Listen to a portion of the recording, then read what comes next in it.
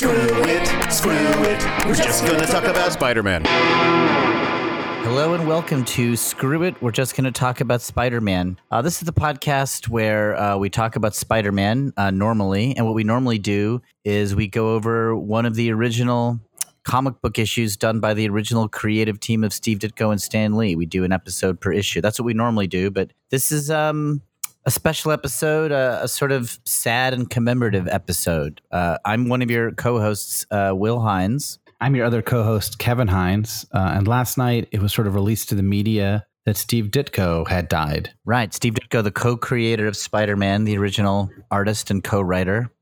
Yeah, and I guess he had died a few days earlier. I think the article I read said he died on the 29th. Yeah, but and then his body was found yesterday. It was just discovered, on July 6th. So, I mean, very fitting for someone as reclusive as he is, that he would have been dead for over a week before we heard about it. A social worker was checking on him and was worried that he hadn't been in touch or something like that. And that social worker got in touch. I don't know. I'm a little sketchy on the details, but the cops ended up finding him like either yesterday or the day before. The news broke yesterday. Yes, the news broke yesterday. He may have been dead as early as June 27th. So Kevin and I texted each other right away, and because we've been doing this podcast about Steve's Spider-Man issues. We've been talking about Steve Ditko a lot. It was crazy. I was just emailing a future guest that we may or may not get, so I don't want to name him. And I jokingly... Barack. The first name is Barack. That's all we can say. Yeah, I'd rather go with last name. Okay. So it's Obama. Somebody Obama. No. But I was emailing this person, and in their email, they sort of jokingly said, like, just so you know, I didn't work on those original issues. Right. And my response was, oh, you're not Steve Ditko's ghost artist. And as I hit send, you texted me and said Steve Ditko just died. Oh, wow. And I was like, oh, man, I just sent a very weird email. Yeah. So, Kevin and I texted each other. And so we want to do basically like I guess this is going to be our eulogy for Steve Ditko. This is the we're just going to talk about Spider-Man eulogy. Our thanks to Steve for the great work he did for creating this character that we love. We're going to talk about what made Steve very special. He and like we've already mentioned, he was reclusive, so there weren't like a ton of interviews or things that he did. I think a lot of people do not know the name Steve Ditko, and it's kind of a shame. And so we're going to talk about what he meant to us and why we think he's great. And we're certainly not alone in thinking that. People who don't read the comics may have heard Stan Lee, and then a small subset of them may have heard Jack Kirby. Yeah. And then an even smaller subset of those people. I don't think anyone's heard Steve Ditko without knowing Jack Kirby, but like an even smaller subset of the people who've heard of Jack Kirby have heard of Steve Ditko. Yeah. And he's sort of like the third big name of the Marvel universe. That's right. A founding father. It's Stan, Jack, and Steve. In that order is roughly who you say when you're talking about who made Marvel what it is. Yeah, not necessarily in importance, but that's in fame and known. And how well you know them. You could argue about who's more important like that. You know, when it comes to creative collaboration, it's really hard to separate it out. And I might make an argument at the end that Steve Ditko was the most important at the end of this episode. Oh, yeah. I can totally see that argument. I can completely see it. Just if this is his eulogy, I want to make that argument. Yeah, I mean, he was the most unique, right? Like he was the most unique voice. He followed his own instincts and the beat of his own drum, maybe more than anybody. But let's talk just real briefly about just like a recap before Marvel. Okay. Well, yeah. Let's say if this were an obituary, Steve Ditko was an illustrator, and he was a comic book guy, and he co-created with Stan Lee Spider-Man and Doctor Strange. And before he did that, many of their most famous villains. Yeah, as long as the villains we associate with those characters. But he also had a big comics career before and after Marvel. He was a recluse and refused all publicity since like 1966. You could buy comics that he drew, but you couldn't talk to the guy. And there are people who tried really hard to talk to him, and he would sort of politely but firmly refuse. He would answer mail. He was he wasn't totally shut off, but he wouldn't necessarily talk about the things you wanted him to talk about. Yeah. It's unclear whether he enjoyed getting the mail or just felt like he was obligated to respond. I'm unsure about that. Yeah. So Kevin, you were going to say, let's talk about Steve before he got to Marvel. Yeah, just real briefly. He worked for tons of companies. He worked for like everybody, just wherever he could get work. And it's sort of just before sort of the birth of the Marvel superhero universe, had been doing more and more work at Marvel because Marvel, I think, paid the best. Yeah. My very rough understanding of it, and this definitely goes under the take this with a grain of salt, is that in the late 50s, comics went into a sort of decline, maybe because of the Comics Code, maybe because they were just going out of fashion, but like there was less money than there had been a little bit before. But Stan Lee and what was called Atlas Comics or Timely Comics paid a slightly higher page rate, and Stan maybe had good taste in who the good artists were, and he started quietly getting work to the good people like Jack Kirby and Steve Ditko, also Wally Wood and like other good folks, kind of quietly. Yeah, he sort of brought them into the fold, and with the permission of, I guess, the publisher, started making superhero comics, starting with the Fantastic Four and Jack Kirby. Yep. And then Spider-Man was a pretty early edition after Ant-Man, and I think the same time as Thor. Yeah, and Steve and Stan had been doing science fiction stories before they did superhero stuff. Science fiction and fantasy stories for Amazing Fantasy. Am I doing this in the right order?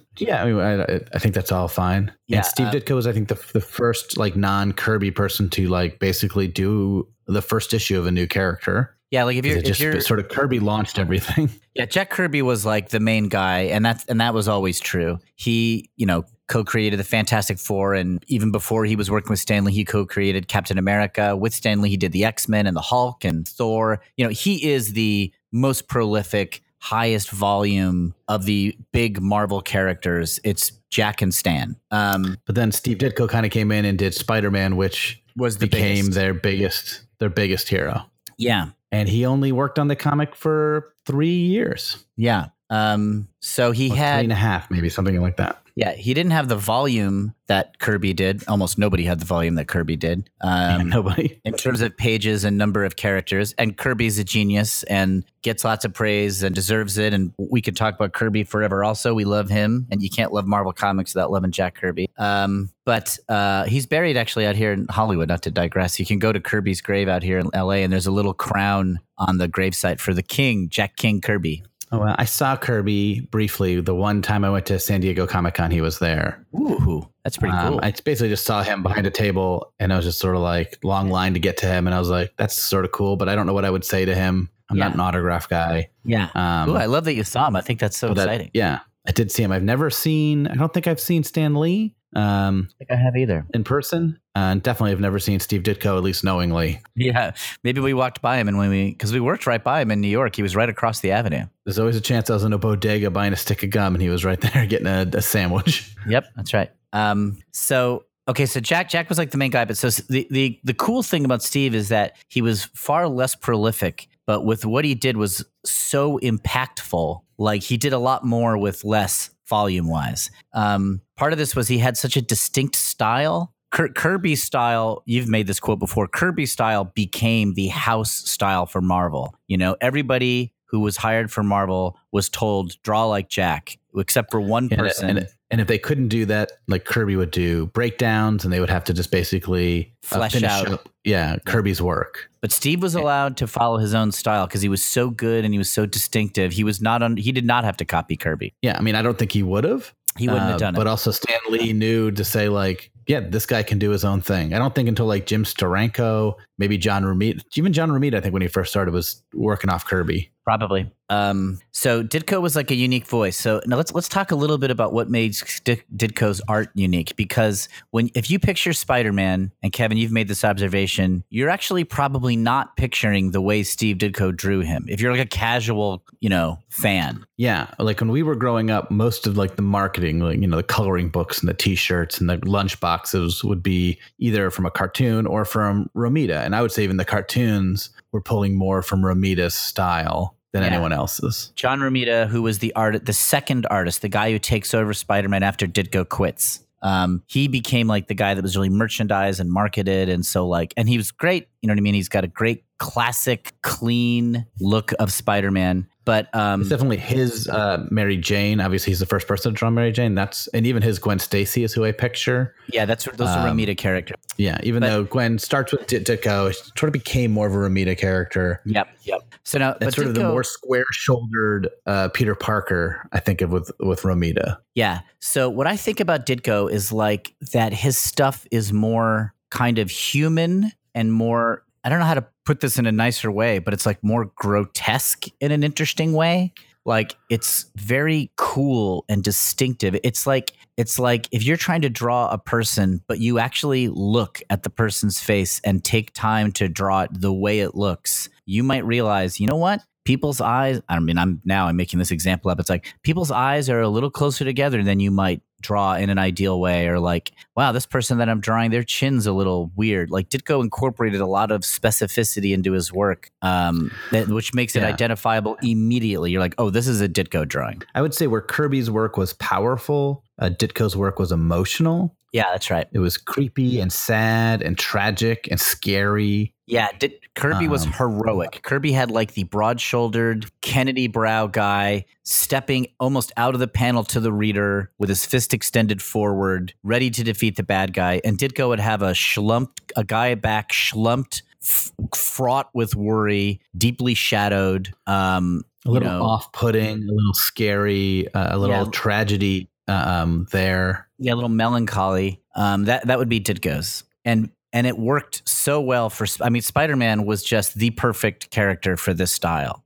Yeah, I mean, it was a perfect melding. I mean, so was Doctor Strange, who this podcast is not about. Doctor Strange was also perfect for Ditko, and that was his other big character at Marvel. Yeah. But I mean, Spider-Man being so huge, if Spider-Man had just been another heroic character, if he had just been another Captain America, I don't know whether he'd be nearly as big. I don't know if he would work as well. Yeah. The tragedy is so sewn into Spider-Man and Peter Parker that I can't imagine the character without it.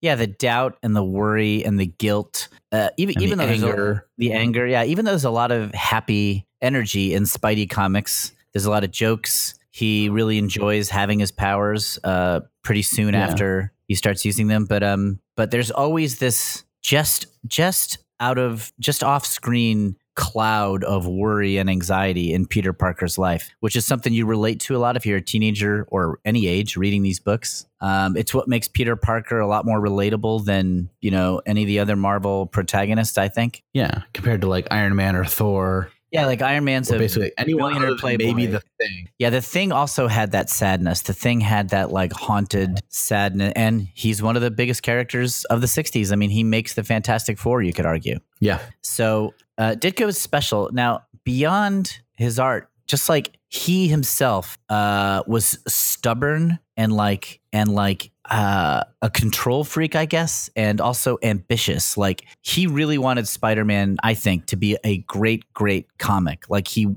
really worked at it. Like the fights are so well drawn. The panels are so well composed. Ditko inked his own stuff, which meant he finished it. He wouldn't let, normally in comics, Jack Kirby would do the pencils and then somebody else would come in and do the inks so that Kirby could do more pages. But Ditko did it all. Yeah, I mean, he was not a character who phoned it in. I've been reading this, some stuff on him, a lot of stuff on him. And one of the things they talk about is even before he worked for Marvel and he was sort of doing some work for Marvel and some work for lots of different companies, it wasn't like he put more effort into the companies that paid him more. He put the same amount of effort in everything. He wouldn't make a page if he wasn't going to give it his all. Yeah. So obviously, I think he must have known to some extent that Spider-Man was special, was more popular, more exciting. Yeah. Because I think it meant even more to him. Right. Which is why he quit. Yeah. We don't know why he quit, right? Spider-Man became a huge hit. We don't know for sure. We could guess, but we don't know the official reason. Yeah. There's so many different guesses. Stan Lee doesn't even know or has forgotten or was never sure. I read this article last night because I've just been reading everything anyone posted. And someone talked about, this is much later on, so this would have been like the 90s, I guess.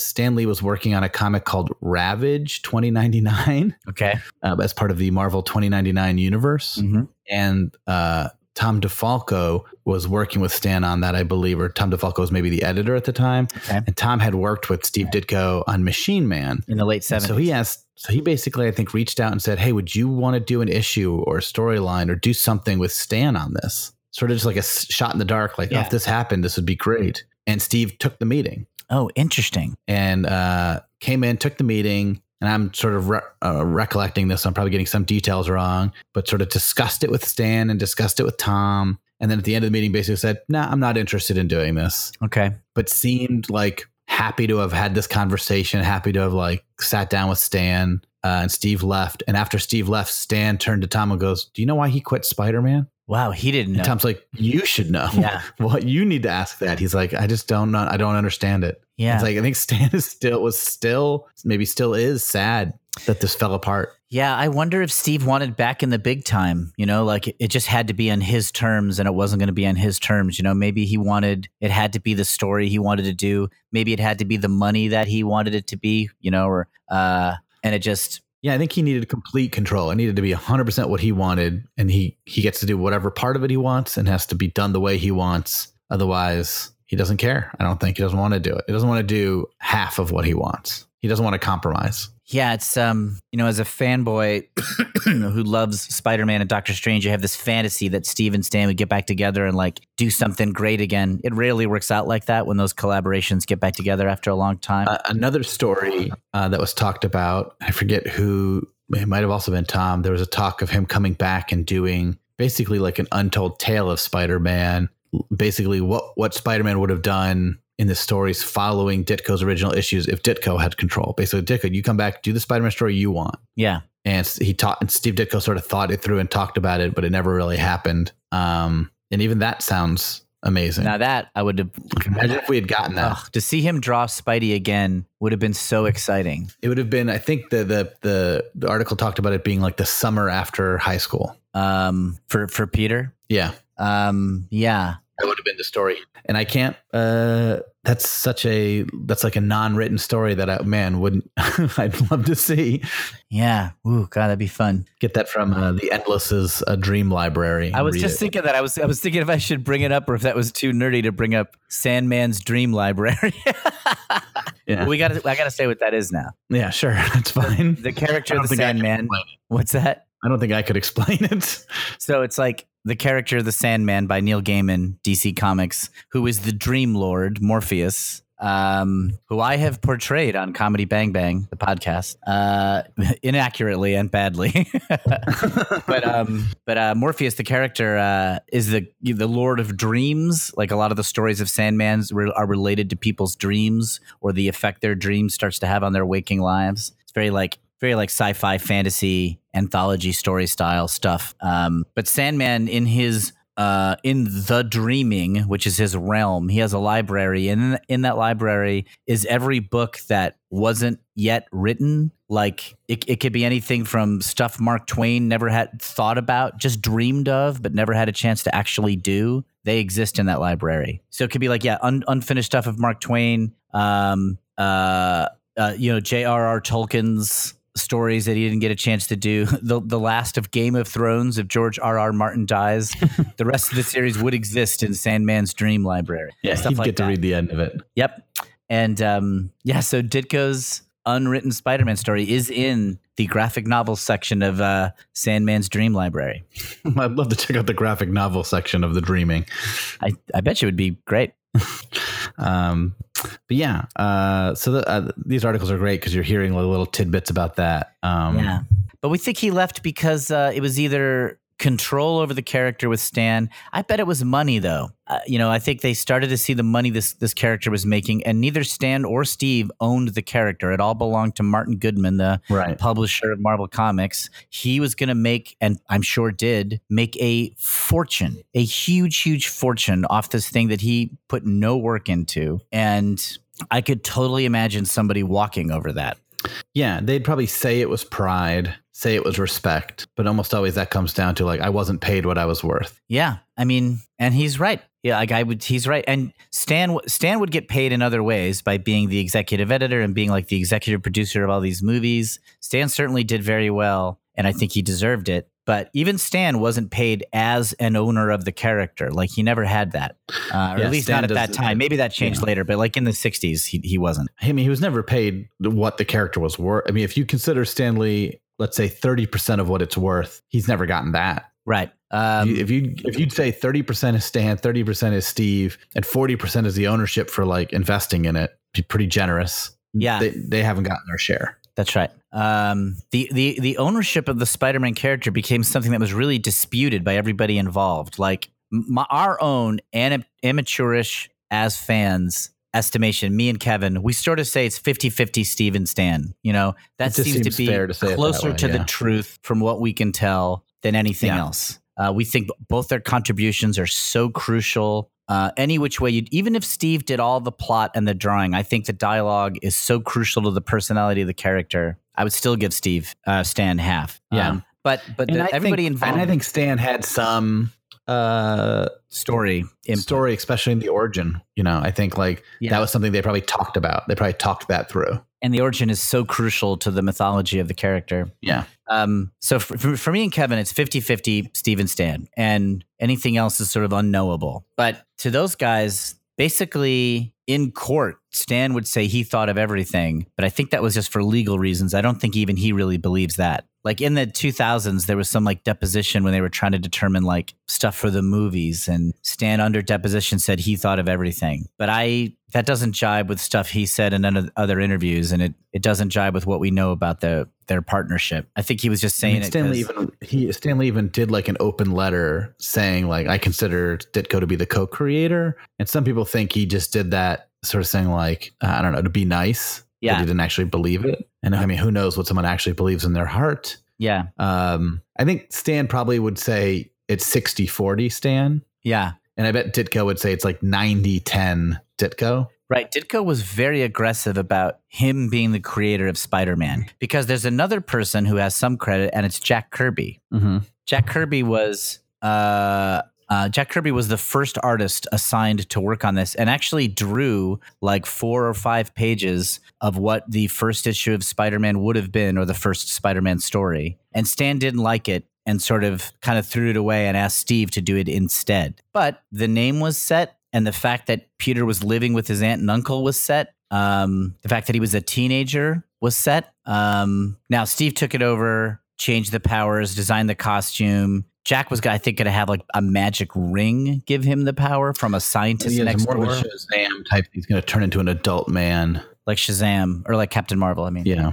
Right. Yeah. So it changed radically. Like, I think it's pretty safe. You can take Jack out of this story the way it worked out. But, I don't know, in a court of law, first 5 pages. But Ditko would write essays later being like, I saw those 5 pages. They are nothing like what Spider-Man would be. Ditko argued hard that Kirby had nothing to be involved. And that Kirby wasn't involved. And I read that essay and I was like, no one's saying Kirby's involved. What are you getting so mad about? Like, it's Stan is the other person that people are saying who deserves credit. But I guess the point is they were all passionate about, but Kirby in like the late 70s was saying he considered himself to be a co-creator of Spider-Man. I don't know if that was just wishful thinking. Kirby wasn't a guy. It wasn't enough to have created.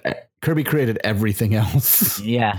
Kirby wasn't a guy who was normally that much of a show off. I mean, certainly he was proud of his work and wanted credit, but like he wasn't like a boisterous me guy in interviews. I think this stuff was just so collaborative that it was hard to say. And then also the writing was the writing didn't really happen, especially at Marvel. It didn't happen until after it was drawn. Like you discuss it, but nothing would be like written down unless the artist took notes. It wasn't like a script was sent. Yeah. So it didn't even exist until the artist. It's not like now where like a writer writes a script and passes it along. So you can say, like, oh, the writer came up with all these ideas. Here's the proof. He handed it to the artist. The artist made it. Yeah. The artist isn't crucial, and back then that part didn't even exist. So it's even more confusing. So Ditko left Marvel, and I don't think he was happy. I think when I make your Enforcers TV show. Oh, yeah. Did you create it or did I make it? I'm 100%, including the characters.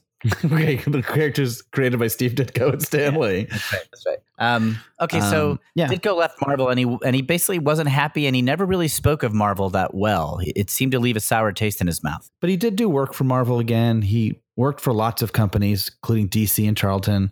He never stayed anywhere very long because he just didn't get along with people well enough to get long runs. Yeah, he was stubborn, and I think he was strange. Like, I ordered a bunch of Ditko comics just a month ago, and they're really interesting and cool looking.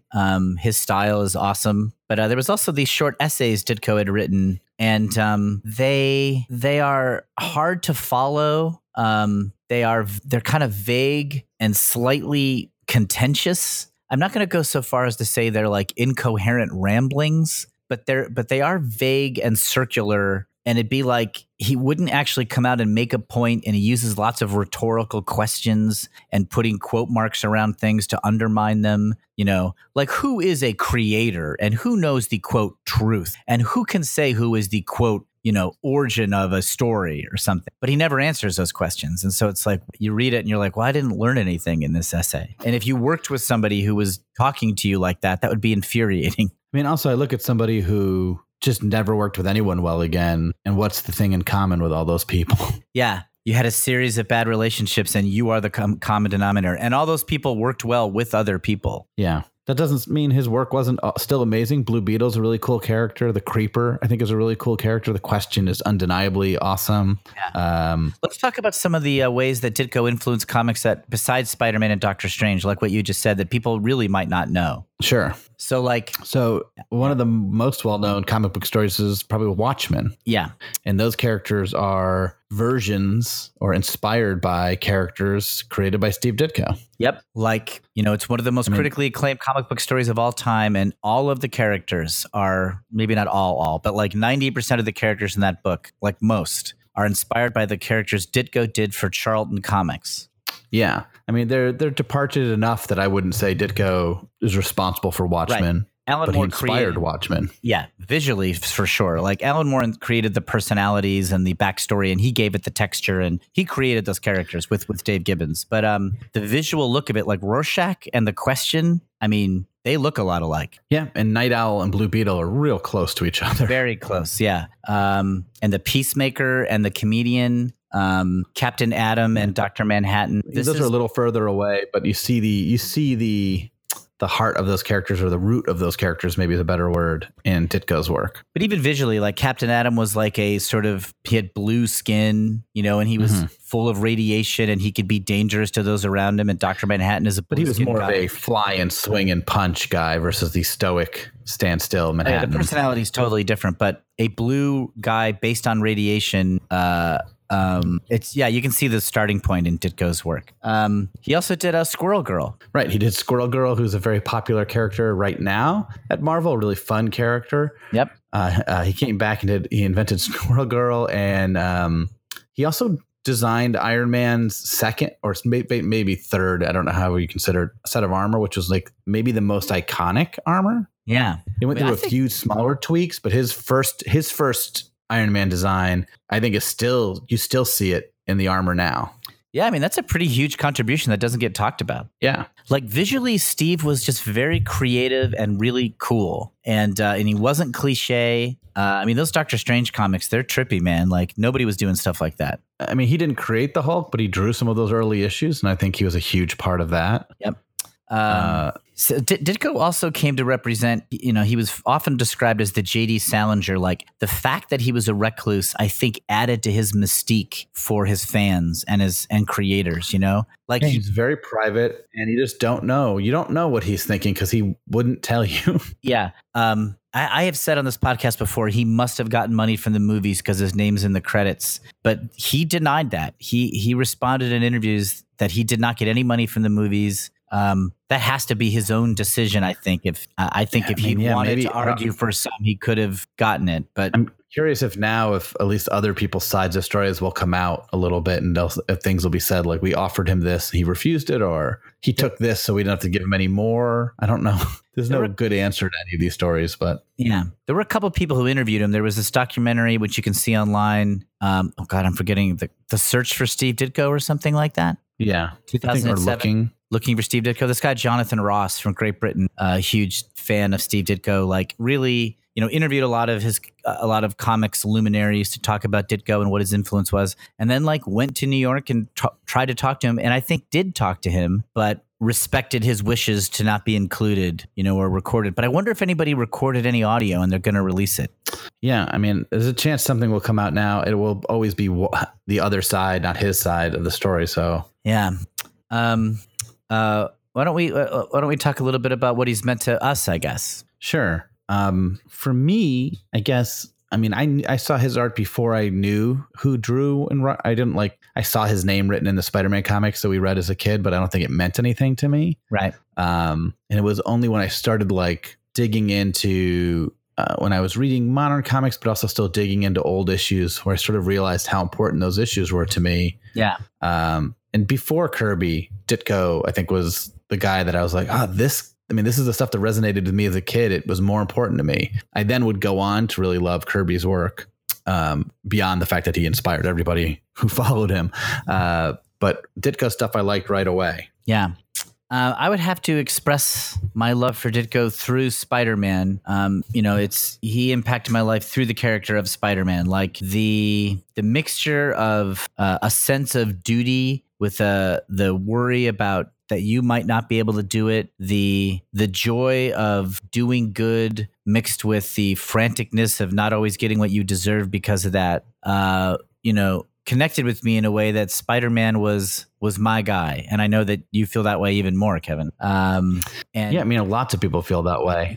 And I think it's largely from Ditko. Yeah. And it's a source. It's a Spider-Man, is almost a vocabulary word that communicates certain ideas. Our other brother, Brian, I remember a long time ago, was telling me a story of how he was playing basketball and the other person on the other team was being very aggressive. So I'm getting some of the details wrong on this, but would drop a shoulder and kind of charge Brian, or maybe was just playing a little more rough than necessary for whatever this casual game was. And that Brian had a temptation to start something, to start a fight, but he didn't. And when he was emailing me the stories, I'm, something like I'm Spider-Man, you know what I mean? I gotta take the high road like a superhero or something, and it was a term used to say I had to do what was right, not what I emotionally wanted to do. Yeah. And it's Spider-Man's big thing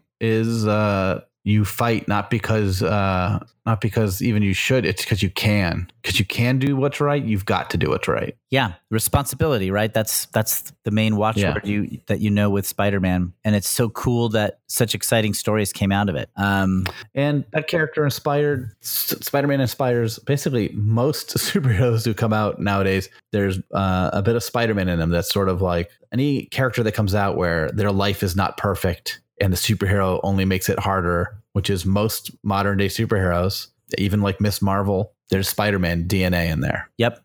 Superman is the most important character in the superhero world because it created the genre, basically. But number two, right, and probably the best, in my opinion, the best superhero character ever in terms of actually good stories combined with influence, combined with personal emotions expressed through it, it's Spider-Man. There's no contest. The amount of people who've emotionally connected with this character it's phenomenal. Like, people don't know the name Steve Ditko, but they do know the name Spider-Man, and they're gonna know it for a long, long time. Anytime a new writer takes on writing Spider-Man, or not anytime, but a lot of times, and there'll be articles and they'll talk about I'm going to get to write Spider-Man. It's so great. And often what they say is I feel like I'm Spider-Man. Yeah. And it's just everyone does. Yeah. That's a testament to the character. And Ditko died alone in his apartment last week. There's no knowing what this guy thought, but I hope that he took joy in how far his character has traveled and it's going to keep traveling. And also, or at least pride. Yeah, he deserves it. He deserves to feel that. He didn't get the money he deserved. He didn't get the recognition. That's partly his own decision. But as an artist, part of your goal is to connect with an audience and feel like you are known. And he had that more than almost anybody in comics history. Yeah. So I hope that meant something to him and that sunk in because he deserved it. I'm really sad that he's dead. I mean, he was 90 years old. Certainly it's not a tragic age to die at, but I always liked knowing that he was still out there. I liked picturing him walking the streets of New York and seeing kids with Spider-Man swag. And I'm sure there were days where that was painful for him to see, but I also like to think that there were days where he's like, that's my guy. I did that. I did that person, Yeah. There'd have to be a part of you that felt that way, or I would. Yeah. And I liked knowing that he was out there. I liked entertaining the notion that I might meet him someday, even though I knew that really wasn't possible. And when I got the news yesterday, I was sad. I was like, it was like a gut punch. It was like when David Bowie died. I just like, was like, oh yeah, I guess he was old enough for this to happen, but I wasn't ready for it. I wasn't thinking it was imminent. Yeah, this is a big one for me. As far as someone dying. Somebody texted me. It was like, a Beatles. It was a panelist from my Beatles podcast, and they just texted me condolences about Steve, and I was like, and I thought Steve Martin died. I was like, who's Steve? That'd be in that same realm for me, I think. I was like, and then I went to the internet and I was like, who died? That's Steve. And I was sitting with my friend Billy Merritt, and I said that out loud, and he goes, what? Somebody named Steve died? And he texted, he goes, who's Steve Ditko? And I was like, what? Then I confirmed it, and then I texted you. And that's how I found out, because then I was bathing I was helping my wife get my son ready for bed, and then I'm like shouting from another room to her, going, Steve Ditko died. And she's like, okay. It's always best to live in the moment and look forward rather than dwell on. She's like, get in here and help. And I was like, yeah, okay. It shook me up. I was at the UCB theater with Billy, and two people poked their heads in the room where we were sitting just to say hi. And I turned to them and I said, Steve Ditko died. And they both went, "Aw," but their eyes were like, we don't know who that is. Like they were looking at each other, like kind of half shrugging. And then I went co-creator of Spider-Man, and they were like, oh. Yeah, I think that's the reaction probably most people are going to have for this. The people not listening to this, people listening to this podcast know who he is. Sure, yeah. Because we talk about him every episode, if nothing else. Yeah. Real quick, I want to say my argument for why he is maybe the most important person in Marvel. Okay, yeah. I want to hear this. And I don't know if it would hold up, but I'm going to make that argument real quick, is that he was that unique spark that if it was all Kirby and Lee, which is what it would have been without him. Right. Is it too the same? Is it too, it doesn't have this other couple little things to mix in and sort of inspire other stuff. And also the fact it became like the biggest character, Spider-Man. Yeah. Was sort of like a tentpole that held up all the other titles, while this company was getting its strength. Maybe it would still been a very strong company, but maybe it's only half as strong without Ditko's contributions. Yeah. I mean, without Ditko, it'd be like the British invasion without the Beatles. Like, you could still have this movement. It's like a catalyst. Yeah. It's the catalyst, and it's also the model. I mean, nobody in the 80s was trying to create characters like the original X-Men. They were trying to create characters like Spider-Man. Yeah. They might have been trying to draw like Kirby because of his awesome style. But if you sit down and you're imagining a superhero, your brain in some way is starting with Spider-Man. Yeah. And without that, it's not Marvel. I mean, and DC in the post crisis era, like the late 80s, I feel like all their characters were getting like a bit of Spider-Man in them. Yeah. Like Superman was getting more strife at it. Like it was more about his supporting cast, and the Flash and Green Lantern were turned into more regular guys. Like that was how do we fix the Flash? Just make him an everyday Joe. Yeah. Yeah. Make him relatable, make him more than his powers. Yeah. I mean, they all had their own twists and angles, but I think like that is where that came from. Yeah. And the last thing I think I want to say is that there's been so many adaptions of Spider-Man since Steve Ditko, in the comics, in the movies, on TV, every which way, right? But like, I think when a character is that well defined, which Spider-Man was by the time Ditko left, most of his villains in place, most of the world and the universe defined. Still to this day, if somebody makes a great Spider-Man story, they're using characters that were created by Ditko with Lee. That like Spider-Man as a character always comes through, whether it's Tobey Maguire, Tom Holland, or John Romita drawing him, or J.M. DeMatteis writing him in the 80s. You can feel Ditko's Spider-Man is there. Like you can't get rid of him. He was too well defined. Ditko was his high school years, and everybody else is his adult life. Yeah. Then you can't shake how important that high school years were. Yeah, you can't get rid of Ditko's Spider-Man. Then any of us can get rid of the people we were in high school. Like that's, in some ways, that's one of the truest versions of who you are. The most revealing, at least. Yeah. Well, I guess that kind of does it, right? Yeah. I mean, we say it a lot of times, but if you haven't been reading some old Ditko stuff, especially these old Spider-Man comics, this is a good time to do it. If you've just been following along, I mean, grab an issue. Definitely, we're not far away from getting to issues 31, 32, 33. Read those when we get to them and see like him at his peak. or read Amazing Fantasy 15, that story. Yeah. Get it on Comixology. I'm sure it's on there. Just read that one. Get a taste for who this guy was. Yeah, and that's a great way to honor him. A great way. Yeah, read. I mean, that's the good news is his work is still out there. And I'd say if you're like, wow, who is this Steve Ditko guy? Yeah, get Amazing Spider-Man 31, 32, and 33 and read him. I mean, that is his magnum opus. It's great reading. Yeah. And it will tell you who this guy is. And we're going to cover it in a couple episodes. We're not far away. Yeah, we're I don't know where we are in the release order, but like 5 or 6 issues away. 28 is the next. One we're recording, but that's right. This will be dropped before. Right. Issues 26. 26 is the next one that's going to be released. Oh yeah, we recorded episodes for issues 26 and 27 before. I think we talk about Ditko, and he was still alive. Yeah, we recorded those. Yep. Actually, he wasn't. So we didn't know that yet. Yeah, that's right. Exactly. Yeah. So fitting that we will talk about it as if we don't know. What if we play it back and we said some weird evil incantation, like we forgot about it or something? Yeah. When's this guy gonna kick it? Like right away. We're like, oof, that doesn't sound great now. Yeah. I don't know what context we'd be saying that in. I don't know why. But yeah. But we'll be getting to those stories at some point. Ditko's great. Obviously, he inspired Will and I. If without him, we wouldn't be doing this podcast for whatever that's worth. Not much. This podcast is sort of our honoring of his work. Yeah. One of his greatest works. Yep. We want everyone to know this guy. So hopefully we're introducing his stuff to at least somebody. We'd love to hear from you guys. If you want to have any thoughts on Ditko or what he meant or what you think was special about him, or if there's some aspect of him that we didn't articulate, let us know. You can email us at screwitspidey@gmail.com. I would really be curious if people had not ever read a Ditko comic and they did, either because of this podcast or just recently. I would love to hear what you thought, good or bad. I would love to hear your honest opinion. So yeah, still waiting for a second female. We've got one. Ooh, exciting. Okay, good. Then we'll get to that. Got 2. We got one male and I got one over Instagram, but we're not going to talk about those now. Yeah, we'll do that next episode. But okay, but we do want to hear from you. So screwitspidey@gmail.com. We're also on screwitspidey on Instagram and Twitter. There's great images on our Instagram. If you go back to the beginning of our Instagram account, there's a few of the elusive photos of Steve Ditko that you can see.